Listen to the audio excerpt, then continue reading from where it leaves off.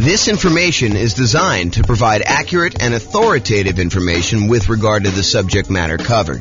It is offered with the understanding that the presenters are not engaged in rendering legal, accounting, or other professional services. If legal advice or other expert advice is required, the services of a competent professional should be sought. Welcome to the St. Louis Real Estate Investing and Real Estate Financial Planning Podcast. Learn all about investing in real estate in St. Louis, Missouri, with a combination of real estate financial planning and modeling with numbers specific to St. Louis, plus syndicated, more generalized recordings of live and pre-recorded real estate investing classes, not all of them specific to St. Louis. Be sure to stay tuned after the podcast for a message from our sponsors. Well, good morning and welcome, everyone. This is James Orr, and today we're going to do a class that is very similar to the class we did yesterday. Yesterday, we did a class on how to calculate cap rate, capitalization rate on rental properties. Today, we're going to do a class on how to calculate cash-on-cash return on investment. And I don't think it's a big secret that I'm not the biggest fan of cap rate. I think the shortcoming with cap rate is that it doesn't take into account the financing associated with the rental property that you're analyzing. It's just a way to determine how much income the property is producing, divided by what the purchase price or the current value is. That's what cap rate is. But when we calculate cash on cash return, we have to take into account the financing on the property. So we determine what the cash flow is after the mortgage and if we have PMI on the property. And then we divide that by what we invested into the property in order to determine how productive the cash we invested into the property is in producing one of the four, technically five, areas of return that we have on the property. And so that's what we're going to cover today in this particular class, provided the PowerPoint works. Oh, there we go. Okay, awesome. So today what we're going to do is we're going to walk through an example, and I'll tell you where I get the numbers for each step. And it looks like our police person has arrived for the class. So Nick can tell me if I miss any of the particular sources of the data for today's presentation. I think yesterday, I don't want to get him in trouble, but I think yesterday he was distracted by trying to do some work during the webinar. Today's Saturday, so shouldn't be as much work. At least that's my guess. You can correct me if I'm wrong on that one. So, all right, so we're going to go through an example. I'll tell you where to get the numbers. Nick can correct me if I'm wrong. And I will start with a brand new spreadsheet I made. I made two of these. I made one for the visual cap rate on rental property calculator. And then now I have a visual cash on cash return on investment calculator for rental property as well.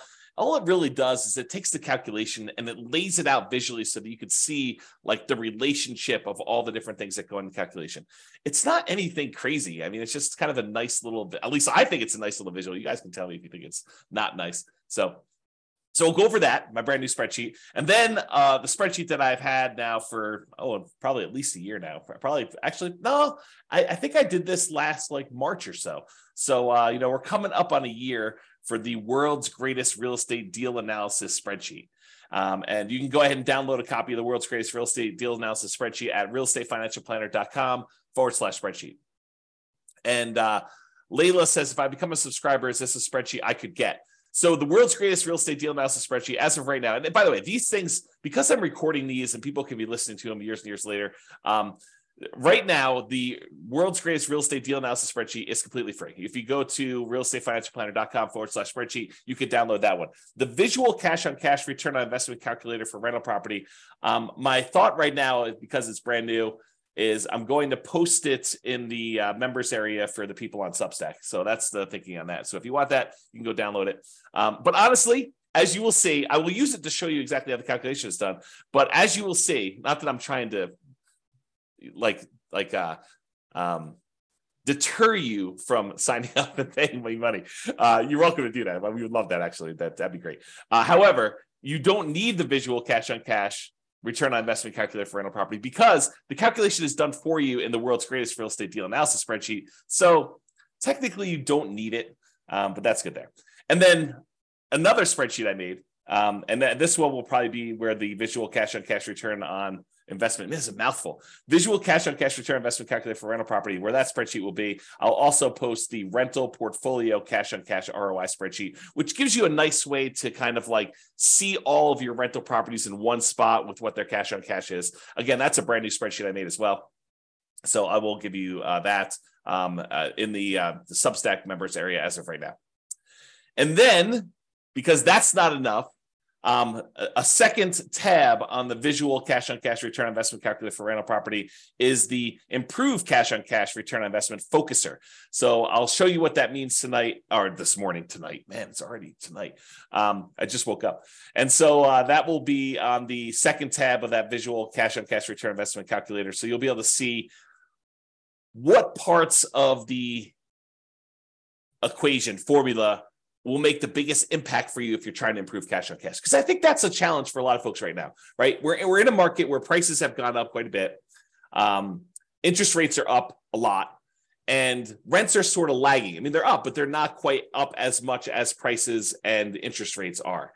And so, therefore, cash flow is not as great as it has been in the last few years. And I've been telling people this for years. I'm like, look, everything's on sale right now. You guys may not think it because prices are up and you're kind of like thinking, oh, man, prices are way up and, how could it be on sale? It's been on sale because the interest rates were so low and they were going down. Now that interest rates are not that low and they've been going up, everything's not on sale.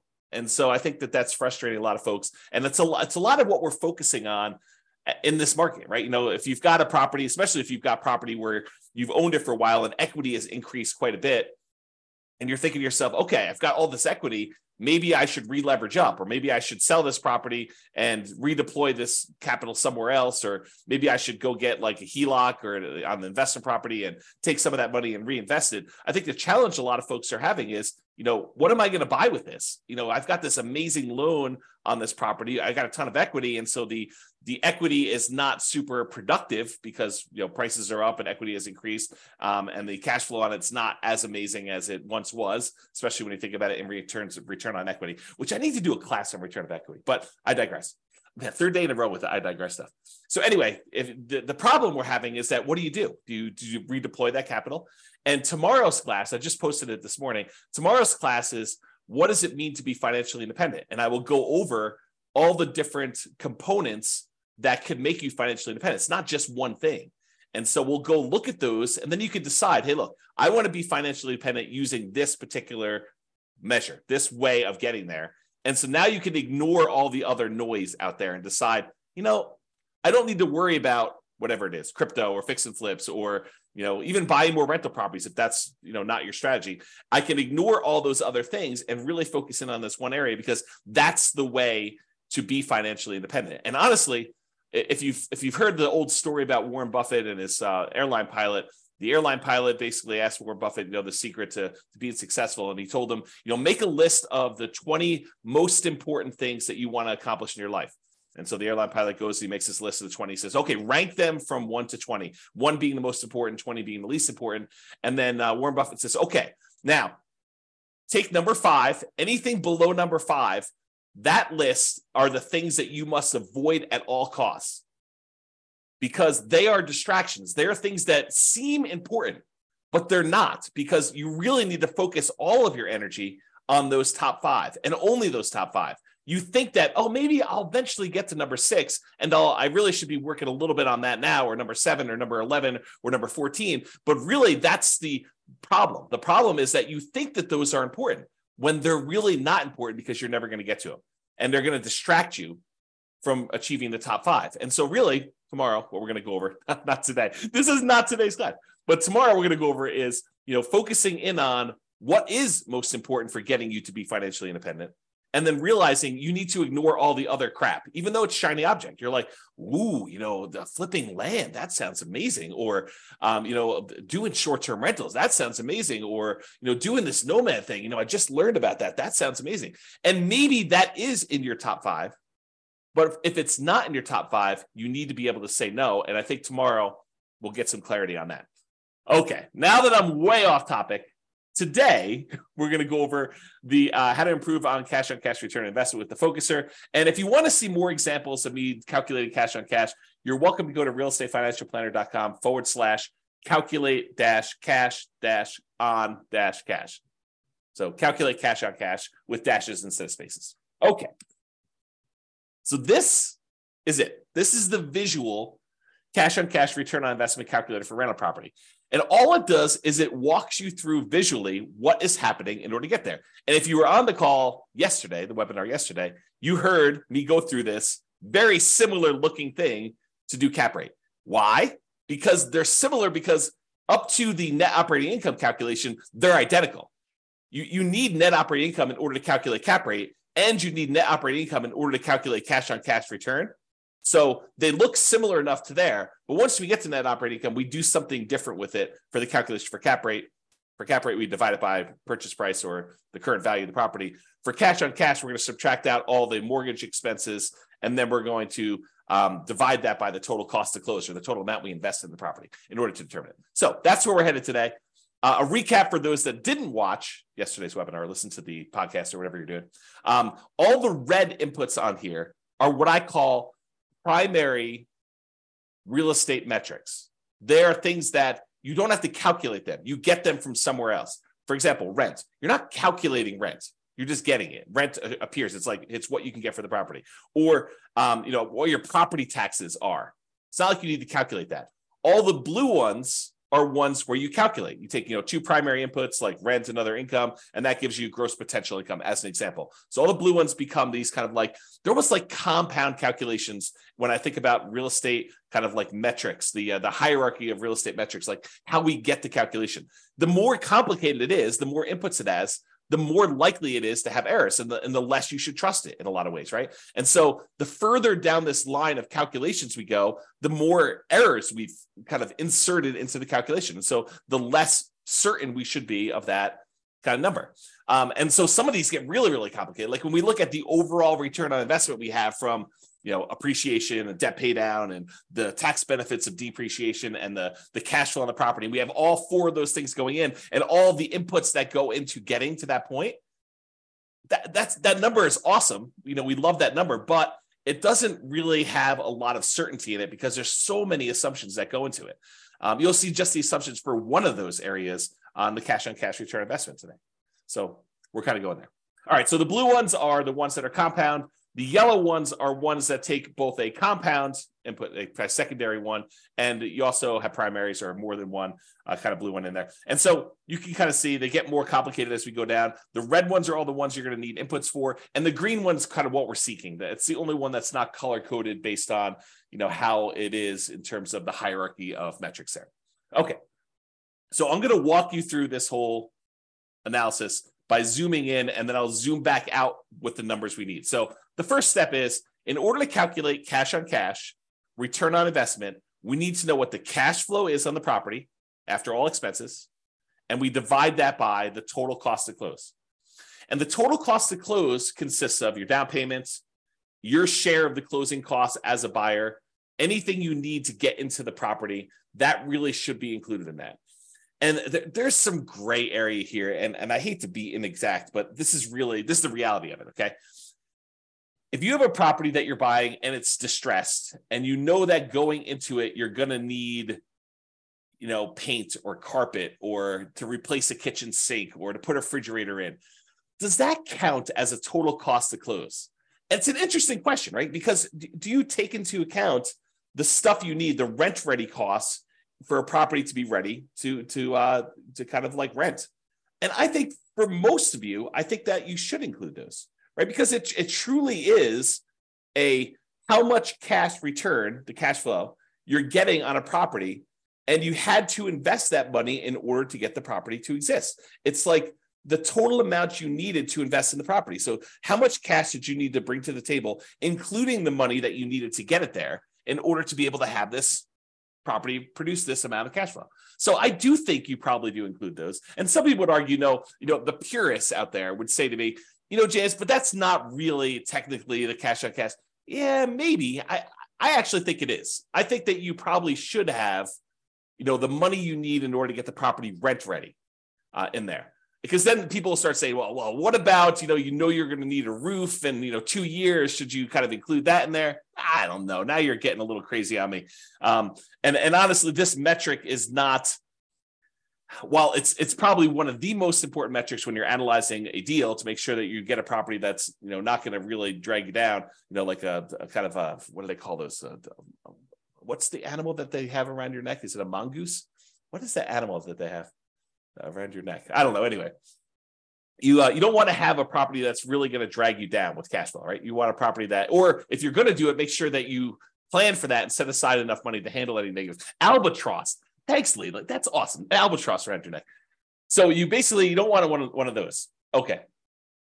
So I don't know where I was going with this. I think I was talking about this idea of like total cost to close and how much do you include. I think once you get the property, you make the decision to buy it, doing this cash on cash return on investment calculation. I think as soon as you do this, this is going to sound horrible. As soon as you do this calculation, you should abandon it, right? Because that's not the metric we are concerned about moving forward. Once you acquire the property, I think the metric that matters most is your cash flow on your equity, your cash flow return on equity calculation, because that basically tells you, okay, now that I bought the property, it doesn't really matter what I use to invest in the property.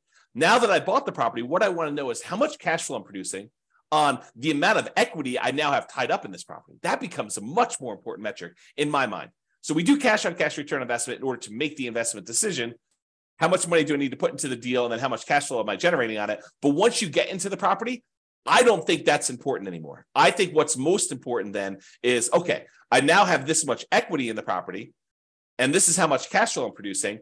Do I want to stay in the property and continue to get this current return? Or do I want to sell this property, walk away with my net equity, because you have expenses of getting out of there, and then determine if I should reinvest that somewhere else? Because then it becomes a comparison of, should I stick with this, what I have, and the return I'm getting, or should I then sell this property, pay all the expenses on it, or defer some of them? You can't defer all of them. I guess you could defer or eliminate all of them. I guess you could do that. And then you actually move on to something else. And so really, if you want to get super technical, the one I like most is your cash flow on the return on true net equity, which is your equity after you take into account all those expenses, because that's the amount of money you would walk away with and that you could reinvest somewhere else. Man, is that a tangent or what? Okay, so getting back to the class at hand. Cash on cash return on investment. So we're going to take the cash flow, which is all the money you got coming in, divided by, minus all the expenses you got going out, divided by the total cost to close. And I kind of included what sort of gets included in there and where you get it from. That actual calculation there is what cash on cash return on investment is. So the total cost to close is a primary input. You just get that number from, your closing sheet, how much money you put in and how much money technically, I guess it is a calculation, right? Because if you have the money you had to put up for a down payment, plus the closing costs, plus any expenses you have in there. In fact, why don't I make a note? Because, technically that is right. It is actually a calculation. So, all right. Total cost to close. See, you're seeing this happen in real time. It's not really primary because it gets calculated. So I'll kind of put in there what gets calculated in there, but you guys know what I mean. It's really a number you get off of somewhere else. It's just your closing sheet, the total amount you had to put down, plus the closing costs in order to get the loan, plus if you had any money that needs the property to be rent ready, you can put all this in there to get that. Okay.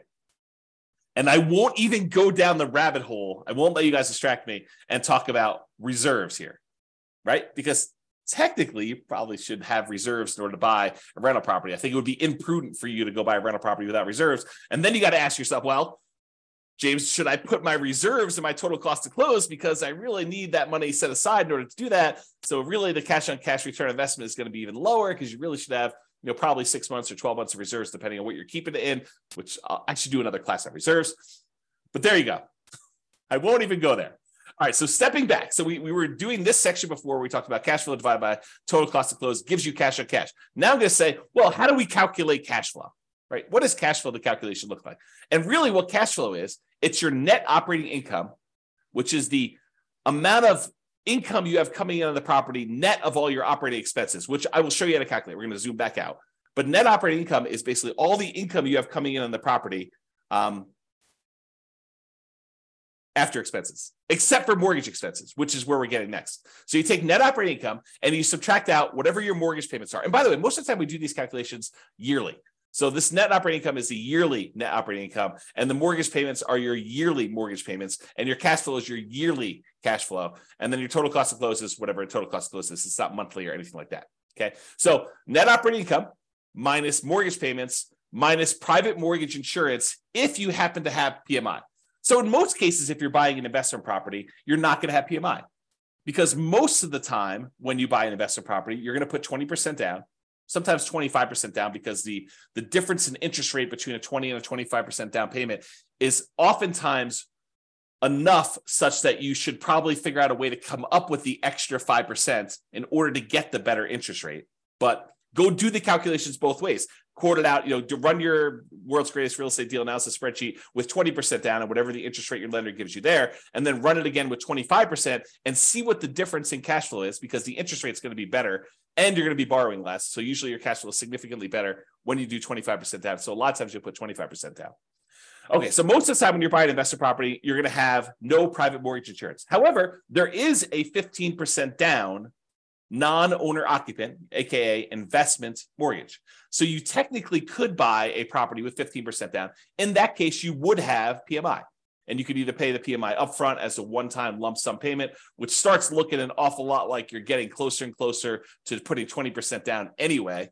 So you have to make a decision about that. Or most people would probably look at it in terms of a monthly private mortgage insurance payment, where you could actually get, pay a little bit each month until you get up to 80% loan to value. And then usually that private mortgage insurance payment will drop off and you will not have it anymore and it'll go to zero. Okay.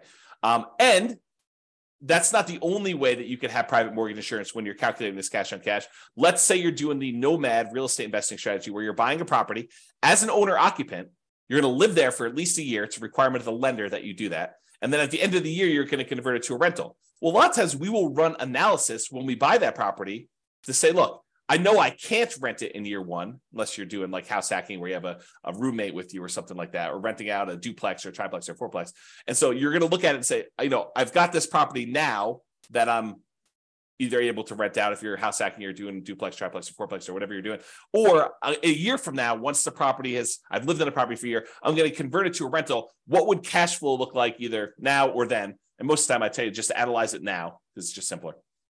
So if you go and do that, and you're putting less than 20% down, you're doing like a 5% down conventional loan, or a 3.5% down FHA loan, or 3% down conventional, or nothing down USDA, or nothing down VA loan, like all of those low down payment options that you could use to buy an owner occupant property that you're moving into. In those cases, except for VA, you'll have PMI. And for those that don't know, I just assumed everyone knows what PMI is. PMI, private mortgage insurance, is an insurance that you pay to protect the lender in case you default. And the way I like to describe it is, imagine for a minute the lender says to you, hey, look, I will loan you money in order to help you buy this house. And you're like, great. And they say, okay, what I'd like you to do, though, is I want you to have some skin in the game so that if the property value goes down, I'm protected, and that you would lose money first. And you're like, hey, that sounds reasonable to me. You're willing to loan me money in order to buy this house. It sounds reasonable that I have some skin in the game to do that. And so what the lender says is, I'd like you to put down 20% so that if the property value dips and I have to foreclose on you because you stop making payments, that I'll be able to get all of my money back out, all that 80% value back out. And I will feel very, very safe in that position. And you're like, well, that sounds reasonable to me, but what if I wanted to put less down? And the mortgage company says, hey, let me think about that for a minute. Well, I'll tell you what I'm willing to do.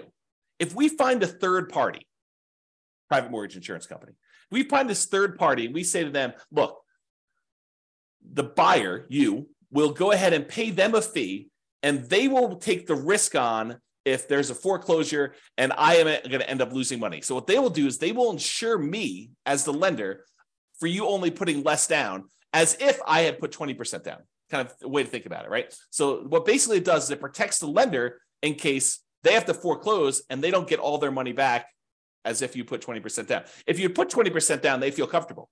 But when you don't put 20% down, they don't feel super comfortable. And so they want this third party in the way to protect them in case you default. And so you're paying the third party private mortgage insurance company a fee to protect the lender in case you default.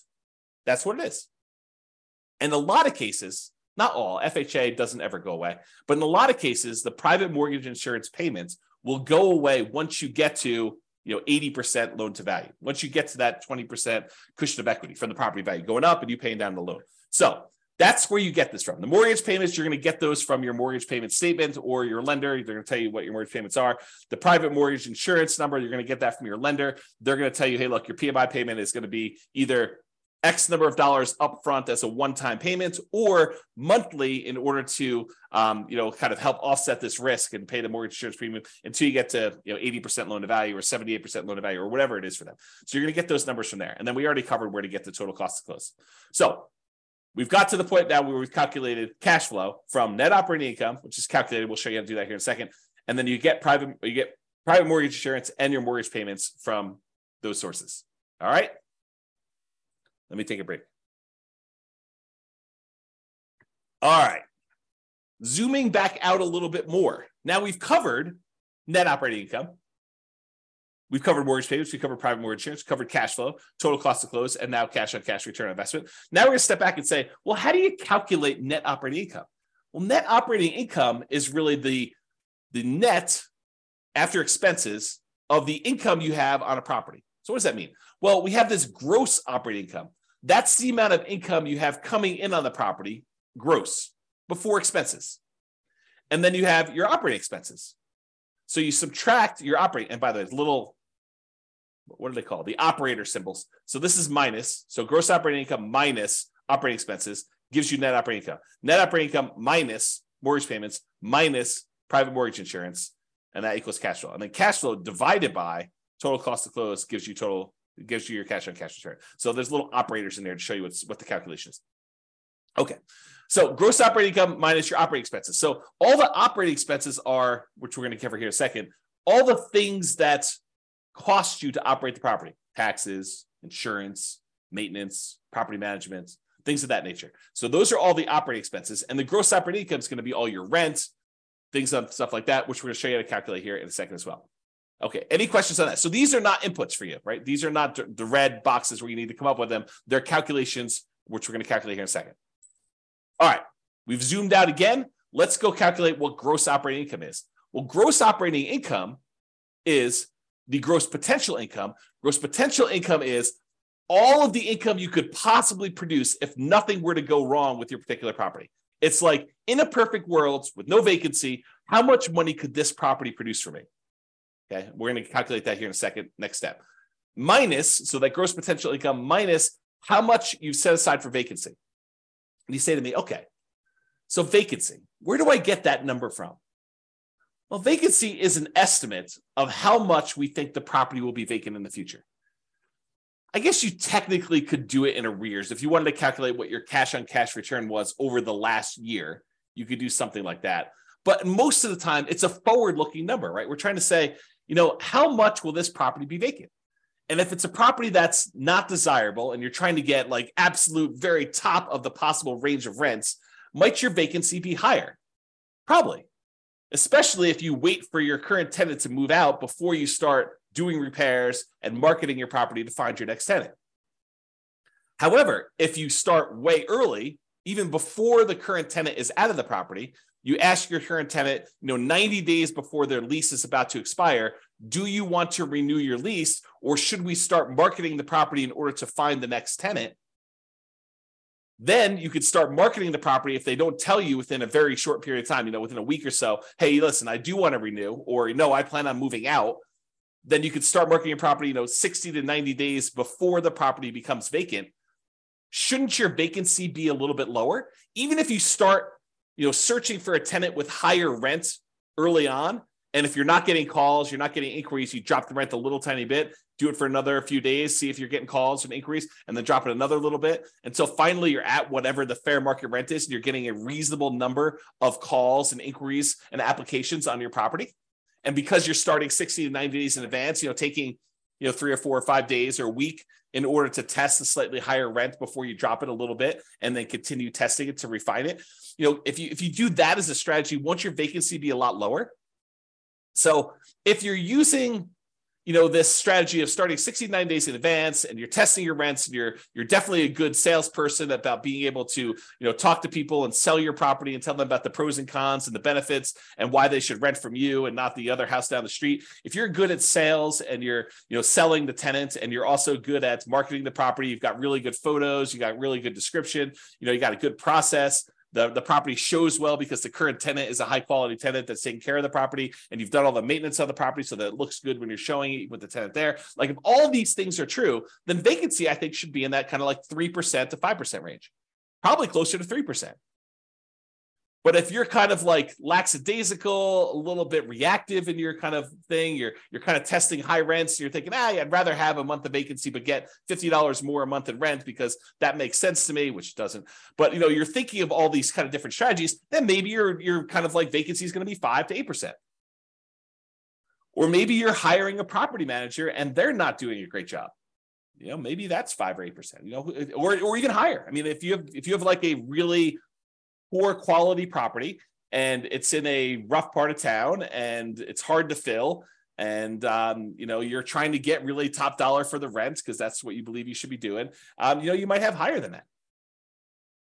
Or if you have a lot of turnover where you have tenants that are constantly being evicted because you have a low quality tenant pool, and by the way, you'll find better quality tenants by starting earlier. You get planners. You get someone who's like, I don't need a property tomorrow because I'm evicted. I'm living on the street. I need a property tomorrow in order to find this. My lease is going to expire at the end of whatever it is, March, and so that's when I want my property. And so I'm going to start looking in January to find my replacement. That's the type of planning tenant, high quality tenant that you want. Someone who's thinking ahead. Someone who's not like out on the street looking for a property to live in tomorrow. I mean, and that's the type of people you get, or a lot of vacancy where you're waiting for someone to move in if you've got a property that's vacant and you're trying to advertise. Okay. So the vacancy one, you use that as a percentage of the rent you're collecting, because, we have that thing there. So you can kind of do the calculation. I think, if you don't know any better, 5% is probably pretty reasonable for that number. If you're a good property manager and you know what you're doing, 3% I think is a little bit of a better number. And if you are a train wreck, man, that sounds horrible. But if you're a train wreck with your property management skills, then use a higher number. Okay. Am I doing a good job, Nick, with getting these in here? Make sure we got all this stuff. Okay, good. Let me know. All right, so gross potential income, which we'll show you how to calculate. That one's really easy to calculate. And then minus vacancy dollar, that gives you that gross operating income, which we're going to need. Yeah, Nick says I'm doing a good job, so thank you. So you take all that stuff from the gross operating income, we're going to subtract that from the operating expenses. So what are operating expenses? Well, I told you before what they were. It's like property taxes on a property, and property insurance and HOA fees and your share of utilities as the landlord and other expenses and maintenance and property management. So let's go through those just to make sure we kind of understand. Property taxes, you're usually going to get that from the MLS sheet. However, as I discussed probably in too much detail yesterday, that is not a firm number. And I think that's the problem, just in general, back up a little bit. That is the challenge, I think, for a lot of folks, is that they expect this cash on cash number to be super accurate. And honestly, I don't do them any favors by going out to 3 decimal places here to show you what the cash on cash return on investment is, right? But it's not that accurate of a number, right? We have property taxes in here as $2,956, just as an example. However, when you buy a property in some jurisdictions, in some markets, they actually reassess the property based on the sale, and your property taxes are going to change because now they know what the real value is, high or low. Could go up, more likely, or it could go down, less likely. So it could change. And I gave the example yesterday of you're buying a property from a senior and they had the senior tax exemption. They had like a homestead exemption on their property. And so maybe their taxes are really, really low. Like you're looking at it, you're like, wow, the property taxes on this property are only $1,200 a year. That's amazing. This property's going to cash flow like crazy. Well, it's going to cash flow like crazy if you were a senior and you had a senior homestead exemption on the property. Yeah. But when you buy the property, you no longer get that exemption. Right. And so property tax numbers can change. They're not static. They're not fixed. And they probably will get changed when the property gets reassessed anyway. Like this number goes up over time. So just be aware that this is not a super exact science. Like if you're looking at 2 different properties and you're like, what, this one gets me 4.91% cash on cash return, and this one gets me 4.85. I definitely should go with the 4.91. Not so fast. I think at that point, they're identical. And you need to go look at, okay, which one of these properties helps me achieve whatever goal I am trying to achieve that I want to hold in my portfolio for a longer period of time. And maybe I choose that one, not necessarily the one that has a slightly better cash on cash return, because it's not that accurate to begin with, right? It could get lost in a bad vacancy or a property tax or a property insurance claim that you didn't expect because it happens to be in a windier area of town and you're going to have shingles blown off. I mean, there's all sorts of weird stuff like that can happen. So this is not that exact. It's not that exact of a science. So then I think you start looking at, 4.9, 4.8, 4.7. They're all really, really close. Now let me think about, okay, of the properties I'm considering, which one do I really want to have in my portfolio? Which one helps me achieve my goal? Which one's most likely to go up in value over a long period of time? Which one is most likely to be easier to rent? Which one is more likely to have people stay there for a long term as a renter in it? Which one am I able to add the most value to? Like all these other considerations. In fact, I probably should do, and let me know if you think I should do this, but I probably should do a class on that. Like, the non-cash on cash calculation considerations when selecting a particular property, right? Like it's all these soft skills, all these sort of speculative, maybe I shouldn't do a class on that because they are like, they're speculative. Like, what do I think is true about the future of this particular property? It's like all those gut feeling ones, all the kind of blink things. If you remember Malcolm Gladwell's book, Blink, about making decisions on stuff, right? Like how you kind of think about those. So I don't know. We'll have to go into that in detail, but so you know where to get property taxes from, and you know why it's not always 100% accurate. Similarly with property insurance, I think when you start your search to buy a replacement property, you call your insurance agent on a property really early on property, and you say, look, this is pretty typical for the properties I'm looking at. What would property insurance be on a property? If you have other properties, you don't even need to do this because but what would property insurance be on a property that I'm buying that's, about a X dollar property with, 4 bedrooms or this marketplace and this kind of thing. And they'll say, insurance on that would be $1,600 a year, whatever number they give you. Then, if you're going to go look at a property that's a little bit more expensive than the one you got your initial quote from, maybe you bump up insurance by, 5%, 10%. If it's a little bit cheaper, maybe you bump it down by a little bit there. But you're not calling your insurance, at least I don't think you should. I think this is borderline harassment. You're not calling your property insurance company every time you're analyzing a brand new deal. You get 6 new properties in the morning, you have your insurance agent on the phone running insurance quotes on 6 properties. Sounds like overkill, right? You're going to use a rough number to do your calculation. Maybe when you go out to the property, you're like, oh, this one does look interesting. I think I would like to make an offer on this. At that point, you probably could call your insurance agent and get an updated quote from them. Or maybe you wait for your offer to get accepted. If you're going to do an offer that doesn't have a high probability of getting accepted, maybe you wait until after it gets accepted and you're in your due diligence period, provided you keep your due diligence deadline, your ability to object if insurance is unreasonable or you're unable to get it. If you don't have that deadline and the ability to terminate, maybe you do call them beforehand and make sure, double check. But that's the idea. And so insurance, you're going to have these kind of rough numbers in place while you're doing your calculations, and then you'll firm them up later as we go. Okay. HOA fees, you're going to usually get that from your real estate agent or find out what HOAs they're in and then call the HOA companies if you're doing this yourself. Landlord paid utilities. This is not like the utilities that are for the property that the tenant is paying. So normally in a lot of markets, that's going to be electricity and water and sewer and gas, whatever the heating source is that they're going to use for the property. A lot of times the tenant is going to be paying those. The landlord paid utilities are the utilities that are exclusive for the landlord to pay. For example, that I like to use all the time is you have a fourplex. There's a common area like a foyer where when you walk in, it's kind of lit. It's got 4 doors going to the 4 different units. And that central area is its own utilities that the landlord is responsible for paying. That would be an example of an expense you put here because that's something you as a landlord are paying. The other tenants are paying for their own individual units. Okay. Other expenses, snow removal, cleanup around a property, landscaping that you kind of have to do, to kind of maintain it, especially if it's multifamily. Things like that are usually covered in other expenses. There's probably other examples in there, but that's kind of like the catch-all for all the other things you have there. And then maintenance on the property, you're going to set aside a certain amount of money. I mean, you know that things are going to wear out over time. You need to budget for those. I probably need to do an updated class on capital expenses and maintenance and kind of walk through those again. If you have access to the old one, you can go watch that. There's some really good stuff in there about like what's maintenance, what's capital expenses, and what's normal. And I made some like really crazy, like, this spreadsheet's kind of cool, but I made some ridiculously cool spreadsheets for doing capital expenses and maintenance and kind of budgeting those. And in fact, I should make a note. That's something I should talk about when I talk about when you should sell. All right, made a note for myself. Thank you. All right, cool. So those are the maintenance things. You should definitely have a maintenance number. So typically what it is, it's a percentage.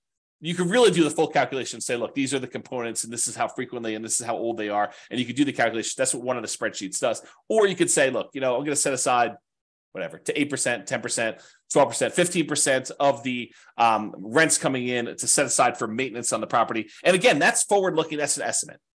Is it possible you could have a tenant stay in a property for 12 years and you not have to replace carpets for 12 years? Yep, definitely possible. Is it possible that you could have 3 tenants in 3 years, just no fault of your own, just, the tenant moves in, they get a job offer in another state, they move out. Another tenant moves in, they decide to fall in love and get married and they move out. Another tenant moves in, they only going to be there for a year and then they move out at the end of the year. And then after 3 relatively hard turns from 3 hard tenants, you have to replace carpet. Is that possible? Sure. But you're kind of estimating moving forward. All right. And then finally, property management. If you're going to do property management yourself, a lot of times you'll use 0 here. If you're going to do property management yourself, some people will put, some of their hard costs of doing property management. I think fewer people, but some would probably put in, a nominal fee for what their hours are worth doing that. And then of course, if you're hiring a professional property management company, you would actually put in what your cost is to have them do the work for you there. Okay. No questions, I assume. If there are questions, you go ahead and put them in there. So that is how you calculate those. Let's step back one more time to show you how to calculate gross potential income, but it's really easy. Your gross potential income, the amount of income you could potentially earn on this property before anything else happens, is really a combination of your rent and any other income you can get from the property. So if you have, rent from the main house or the main fourplex or whatever it is, but then you've got, 3 RV parking spots in addition to the rent on the main property. Could you technically throw those in with rent and have just a bigger number there? Sure. But that's really what I'm actually saying here, right? You have other income plus rent. You could set aside the rent you're getting from the RVs, parking spots, or, the extra Airbnb unit you have in the back of the property, or access to the swimming pool, or if they're renting out storage units at the property, or you're charging extra for on-site laundry, or you're providing internet service for the 4 tenants that live in the property. You're paying for it, and then you're getting income from each of them. All those different things could count as other income, like just some general ideas to do that. And then you add those together, and it gets gross potential income. Otherwise, this is the whole visual layout for how to calculate cash on cash. We walked you through all of the individual steps, and you figure out how to get it at the end to be able to see it. Any questions on that? I will continue while I'm waiting for questions. Okay, so this is just a visual of what the spreadsheet looks like. It's basically what we cover. It just has the title and a little logo and a little copyright thing down there and what the version number is, so you can see what it is there. All right, so yesterday we talked about how to calculate cap rate, capitalization rate, which is basically that net operating income divided by the purchase price or the value gives you cap rate. Today, we talked about cash on cash. And so you can see that all the calculations are identical getting up to this net operating income box. These are identical getting up to here. It's from here and what we do with net operating income that differs. In one case, cash on cash, we subtract out the mortgage payments and the private mortgage insurance, and we divide that sum by the total cost to close in order to get cash on cash. With the cap rate one, we took that net operating income, we divided by purchase price, we just got cap rate. So cap rate does not include any financing. Big difference. The cash on cash does. So what is the difference? Cap rate ignores the financing on a property. We just said that. It's the cash on cash return on investment if the property had no mortgage. Cap rate is cash on cash if the property had no mortgage. And I'll show you how I get there on the next slide. I think it's next slide. Maybe it's 2 or 3. Cap rate is often used when we want to compare multifamily properties. You have a 12 unit and a 17 unit, and you want to figure out which one is going to be better. And you can use cap rate in order to say, well, this one's got a cap rate, it's a 5 cap, this one's a 4.5 cap. You can kind of use those to compare. So it's used to do that.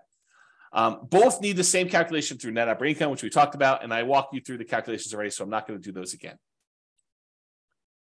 All right, and I hinted at this earlier when I said cash on cash return on investment, when you're analyzing a deal for the first time to decide whether you want to buy it or not, makes a lot of sense. In fact, it's probably the primary metric for a lot of folks looking as to whether or not they should be buying a property. Look at their cash on cash return on investment, see what their cash flow would be when they buy this property based on how much cash they have to put in there. So it's extremely important when you're first buying a property. It tells you how much cash flow your property is producing based on how much you're investing in the property. That's a good number to know.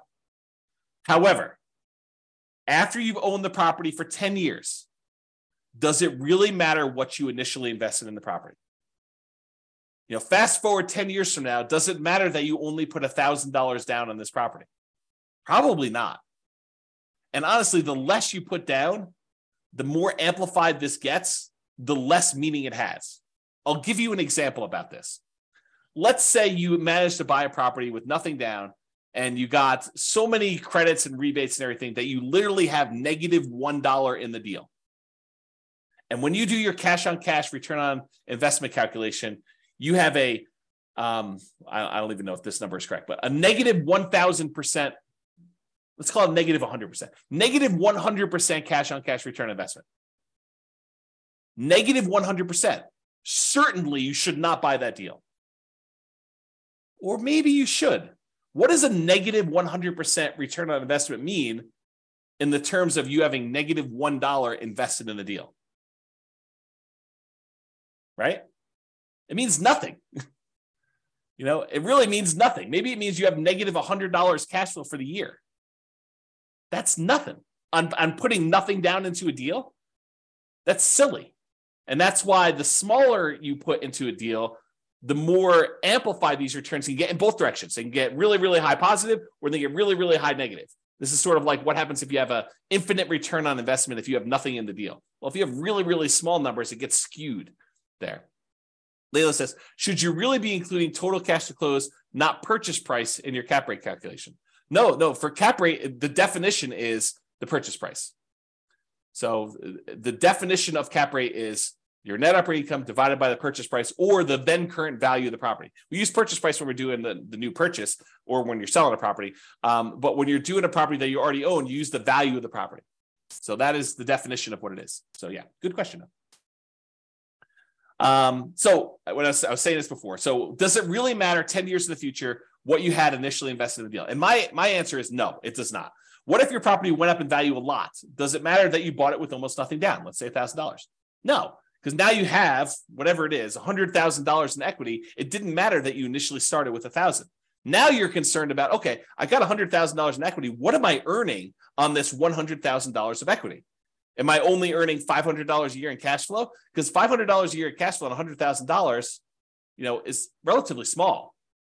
Maybe you could take that $100,000 and invest it somewhere else and get better cash on cash, better return on your cash flow in general. Or maybe all the other returns are so good that you still want to stay in that deal, which is why I think this is just one measure, right? Really, after the first year, and honestly, that's an arbitrary time period. Right? It's not like me saying exactly a year, then you change over your calculations. I think once you buy the property, you look at cash on cash, I think we make that decision with cash on cash immediately. Then we're like, okay, I can set this aside because this number no longer matters. Now what matters is how much cash flow am I getting on my equity in a property? I think you should switch to that. Cash flow divided by your equity in the property, AKA cash flow return on equity. And I know I need to do a whole class on that. So it's coming. So that will tell you how much cash flow the equity you have in your property is producing. A slight variation of this becomes extremely important when you're considering what to do with the property you've owned, whether you should sell the property, whether you should refi it, whether you should add debt with a second mortgage or keep it as is. The variation I'm talking about is your return on true net equity.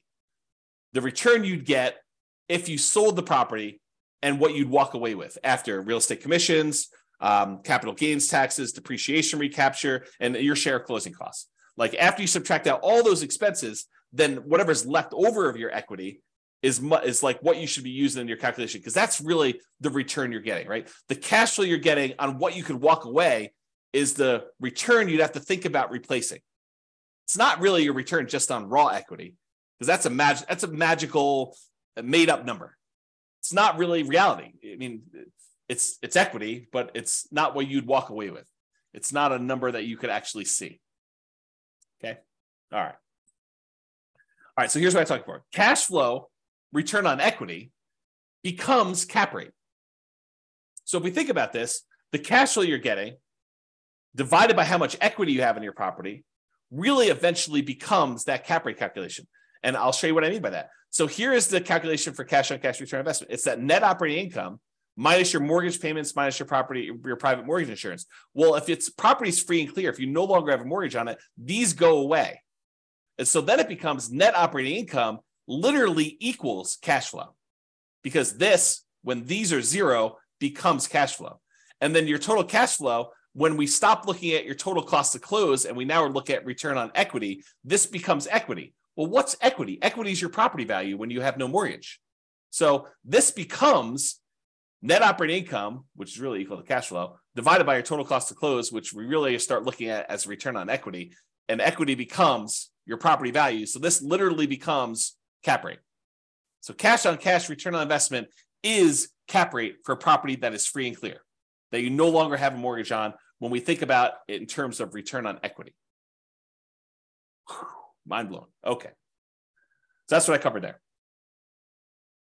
And by the way, this last slide, if you never understood this, it doesn't matter. This is not a critical understanding piece of information.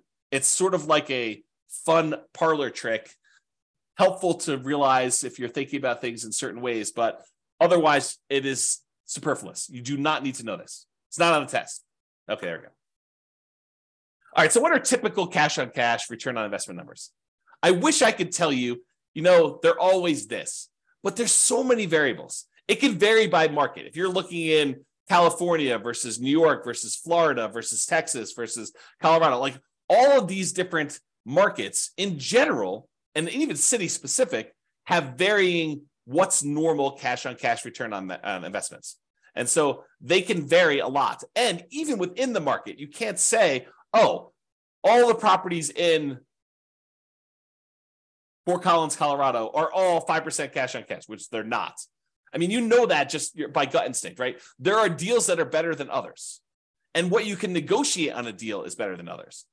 Plus, even if all the properties were identical, the financing you get on a property changes your cash on cash return on investment. So there's no way that they could be good, because someone getting a 20% down loan in order to buy this as a non-owner occupant is going to be very different than someone getting 25% down loan on that property, or someone buying it as an owner occupant with 20% down, or an owner occupant with 5% down, or an owner occupant with 3.5% down FHA loan. Like the loan type now changes your characteristics of this, right? Because it not only changes the mortgage payments and PMI in a lot of cases, but it also changes the total amount you invested in order to buy the property. You put more down, that number gets bigger. You put less down, that number gets smaller. You put more down, the cash flow tends to get bigger because your mortgage payment gets smaller. If you put less down, your mortgage payment gets higher when your cash flow tends to go down. So it's like a combination of both these things, and they don't act equally. If you were to graph this, it's not linear. It's not like, oh, if I put more down, I automatically get exactly that amount more in cash flow. No, doesn't work that way, especially since interest rates change based on your loan type and how much you put down. You put down 20% to buy it as a non-owner occupant versus putting down 25%. It's not just you put 5% more down. It's also that the interest rate you get from the lender for putting 20% down is different than the interest rate you get from putting 25% down. That's what makes this complicated. It's not easy. You need to actually sit down with a spreadsheet, the world's greatest real estate deal analysis spreadsheet, enter your numbers for both types of loans you're considering with the actual interest rates and actual down payments, and see what happens to your cash flow. And sometimes it makes sense to put more down. Sometimes it makes sense to put less down, partially depending on what your goal is. See the class tomorrow. Okay. Let me make sure I covered everything I want to cover in here. Yeah, and the thing I pointed out before, putting less down tends to amplify your cash on cash return, tends to make it bigger because that amount you put down is in the denominator, total cost to close. So that as that number gets smaller, it tends to amplify, it tends to make whatever your return is bigger. If it's positive, it gets bigger positive in general. If it's negative, it tends to get bigger negative. So when you're doing Nomad and you're putting very small amounts down, you can have these really abnormally high cash on cash returns and these abnormally low cash on cash returns, negative, okay? In general, nicer, high demand properties tend to have lower cash on cash return on investment numbers. If you want to go buy pretty properties that you feel really good about, and you're like, I like this property, it's really, really nice. In general, those tend to have lower cash on cash return on investment numbers. Usually the properties that have better net operating income, better cash flow on them are the properties that are rougher, less nice. They're ones that they have some type of economic or location challenge or structural or conditional challenge on them. Those are the ones you tend to get better cash flow. This is like the classic slumlord kind of metaphor or kind of terminology, right? You tend to associate the people that have these cash flowing properties as these slumlords because the properties tend to be run down. They tend to kind of like forego some maintenance to improve their cash flow by having that lower maintenance number. And they kind of like live on the fringe trying to get these higher cash flows on that. Or these nicer high demand properties tend to be lower. There's some exceptions to this, right? You do nicer properties that are Airbnbs, maybe you can have enough income where those become nicer. So like a short-term rental, vacation rental sort of strategy can help you overcome that. But with traditional long-term buy and hold properties, that's the general rule of thumb. All right. So have I carefully avoided telling you what a typical cash on cash return on investment number is by explaining to you how much they can vary market to market and within the markets and based on the financing you're getting and like all those different things? Can you see how I narrowly avoided having to give you a number because they are all over the place? All right. I want to make sure. All right. So this is a new spreadsheet. Yeah, too many variables. Exactly. You need to run the numbers and the more deals you run, Layla, if you go analyze, 50 deals from the MLS and you start getting a feel for what it is, what a good cash on cash return on investment would be in your marketplace with the type of financing that you're looking to do. Then you start seeing a range. You're like, oh, this one's, 2%, this one's 3%, this one's 3.5%, this one's 1%. And then you get the feel for like what the range is. And then when you find one that is, near the top 20% of your range and it hits all of your other goal requirements and kind of restrictions there and kind of like your selection criteria, then you could say, well, this seems like a pretty good deal. It's not necessarily the highest cash on cash return investment. It's high, but it also has these other things going for it. So I think that's how you make your decisions. All right, rental portfolio, cash on cash return investment. So this just walks you through the calculations. You enter in your different properties here. You enter in your net operating income, mortgage payments, private mortgage insurance. I think it calculates cash flow for you. You put in your total cost to close, and it will calculate cash on cash return investment. So it'll do this, and then it summarizes what your average is for each one of these fields, each one of these columns, and your total. So that spreadsheet is also brand new. Just an easy way to keep track of this. If cash on cash return investment is important to you, which, as I just pointed out, you're probably not doing this, right? If anything, you'd want one that is your rental property portfolio cash flow return on equity number. In my opinion, that's a better number to know. And if you're going to do that one, you might as well do the return quadrants because you're going to want to know appreciation, debt pay down, depreciation, and the cash flow all at the same time, and reserves, and what the number is for those. So you'll probably want that, which it's coming. Okay. This is the world's greatest real estate deal analysis spreadsheet, very modestly named. It's my humility showing through and the naming of this particular spreadsheet that I made. But you can download a copy, realestatefinancialplanner.com/spreadsheet.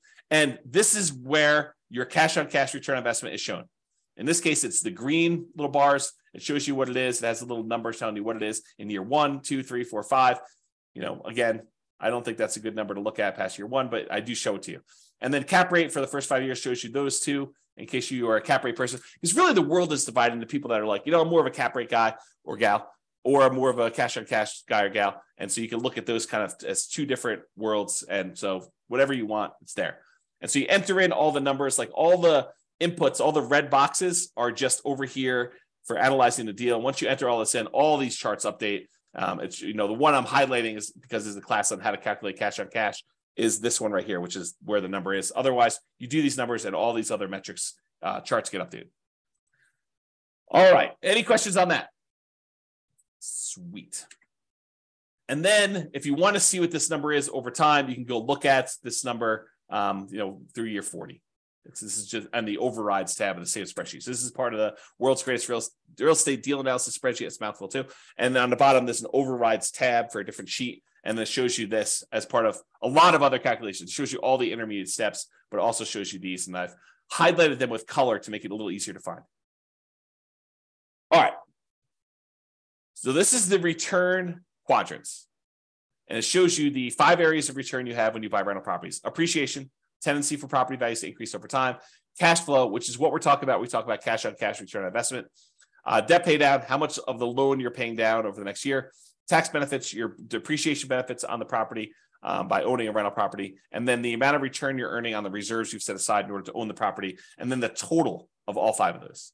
Okay, so it shows you what those are. What I want to point out is this cash flow one, that is cash on cash return on investment when you're buying the property. So typically cash on cash return on investment is represented here for the return on investment quadrant. So when you're looking at it for year 1, this is a really important number to look at for your number. And that is literally cash on cash return. That's the calculation we did today. Okay. All right. Improving cash on cash return on investment. I did not expect this class to go this long. It's all the tangents I'm going off on. So I expect to be done around this point, but I've only got 3 more slides left to go. And one of them is like a final, just kind of like contact information. So improving cash on cash return on investment. If you want to methodically go through each one of these red input boxes and think about how can I improve this? How can I increase it? How can I decrease it? If it's an expense, you want to decrease it. If it's an income source, you want to increase it. But how can I improve on each one of these boxes? What could I do? Well, that's pretty much what I did in the class on how to improve cash flow. Because if you go through and you methodically think of all the different ways you can increase rents, all the different ways you can get other income on a property, all the different ways that you could decrease your vacancy, all the different ways you can kind of keep your property taxes low or reduce them in some cases, all the different ways you can kind of mitigate property insurance, all the different ways you can reduce your HOA expense, which is hard to do, landlord paid utilities, which is really hard to do, other expenses, which you may be able to do, maintenance on a property, how do you kind of reduce maintenance overall, and then how do you reduce property management without having to do all the work yourself? Like if you think about reducing all those and mortgage payments, that's all the financing stuff, and PMI, which is all the PMI related stuff, and the total cost to close, which is minimizing how much you have invested in the deal and getting seller to pay some closing costs. Like all those things, if you think about how to improve all those, that's literally how you improve cash on cash. So you can methodically go through each one and do that. Or I created this new tool, which allows you to improve cash on cash, return on investment focuser, which I'll be teaching a class about at some point in the future. But here's the very, very short version of it. On the left side are all the income, expenses, and calculations. So all the red ones are your primary inputs. The blue ones are those secondary real estate metrics. The yellow ones are tertiary ones. And then the green one is what we're trying to solve for. That's the ultimate one we're doing. It shows you what the values we used from this thing right here. All these red values just get moved over there. So it shows you all the values that we're doing. And then it says, okay, if I change rent by 10%, increase it by 10%, this is what the new value would be. And if I changed it to this new value, here's what the new cash on cash return on investment would be. So it went from 4.895 to now 7.73. Well, that's a 57.92% improvement. So that would be a good one to focus on if you were trying to improve your cash on cash. But it shows you if you only improve other income by this amount, then it only improves it by 1.39%. If you improve this other one by 10%, you reduce your operating expenses, it improves your cash on cash return on investment by 14.33. So you could see the ones that make the biggest difference, which ones you should focus on to improve your cash on cash return on investment. And you can play with these numbers. You could change it and say, look, if this only went up by 5% or 1%, or what if this went down and this one did, and it only does one variable. So this only calculates what happens if rent changes. It doesn't do rent and other income and property taxes and does a calculation. It's only a single one to focus on. Okay. This is the second page of the visual cash on cash return on investment rental property calculator. So it's the second tab. That's where you'll find it. All right, additional examples. Last slide. If you want to see me kind of walk through these calculations again for basically any property that we model, you can go ahead and go to realestatefinancialplanner.com/calculate cash on cash. It has dashes in there. And any of the models you go to, if you go to the models page, Real Estate Financial Planner /model, realestatefinancialplanner.com/model. And if you pick a particular model, like doing Nomad or put 20% down or whatever, and then you go to copy it, it'll list the properties that it has in there. And below the property, it'll say, walk me through the cash on cash, or walk me through cap rate, or walk me through net operating income. So you can see me with software, walk you through this analysis. And I explain to you what the steps are and where we got those numbers from and everything else. So if you want to see those, that's how you can do that. And that's only 3 minutes over is the end of presentation. Any final questions? You guys are very welcome. Wow, people are saying thank you without even me saying it. So you are very, very welcome for that. Hopefully that was super helpful for you guys with walking through cash on cash and how to get it done and why you probably don't need to manually calculate it, just use the spreadsheet to do it. But hopefully that'll be helpful. And I hope some of the tangents, like there's always this debate over, do I go off on tangents and give you the extra information that maybe wasn't on the slide, but it reminds me, it's like, oh, well, I need to tell you about this. And so let me go share with you this sort of insight on some other stuff. Yeah. So people love the extra stuff. That's awesome. Okay, cool. Yep. Yeah. Everyone likes the tangents. Everybody likes the tangents. So that's it, folks. Thank you for coming. Show up live. I'll try to get the recording, provided the recording goes through. Try to get the recording up for those that have access to it. Enjoy your weekend. I will talk to you all soon. And I am doing a class tomorrow. So if you want to log in for that, that'd be awesome. Bye-bye for now. With home prices up, mortgage interest rates up, and rents up, but not quite enough to counteract the higher prices and interest rates, cash flow on rental properties in St. Louis is harder than ever. Book a call with the Real Estate Financial Planner to apply our proprietary 88 strategies to improve cash flow on your rentals. See the show notes for a link to schedule your call and improve your cash flow today. If you're a real estate agent, lender, or professional in St. Louis that wants to help our real estate investor listeners, consider reaching out to learn about collaboration opportunities with this podcast. We'd love to add more value to our listeners by having you assist our investors buy, sell, and finance their real estate investments. See the show notes to schedule a call to discuss collaboration opportunities.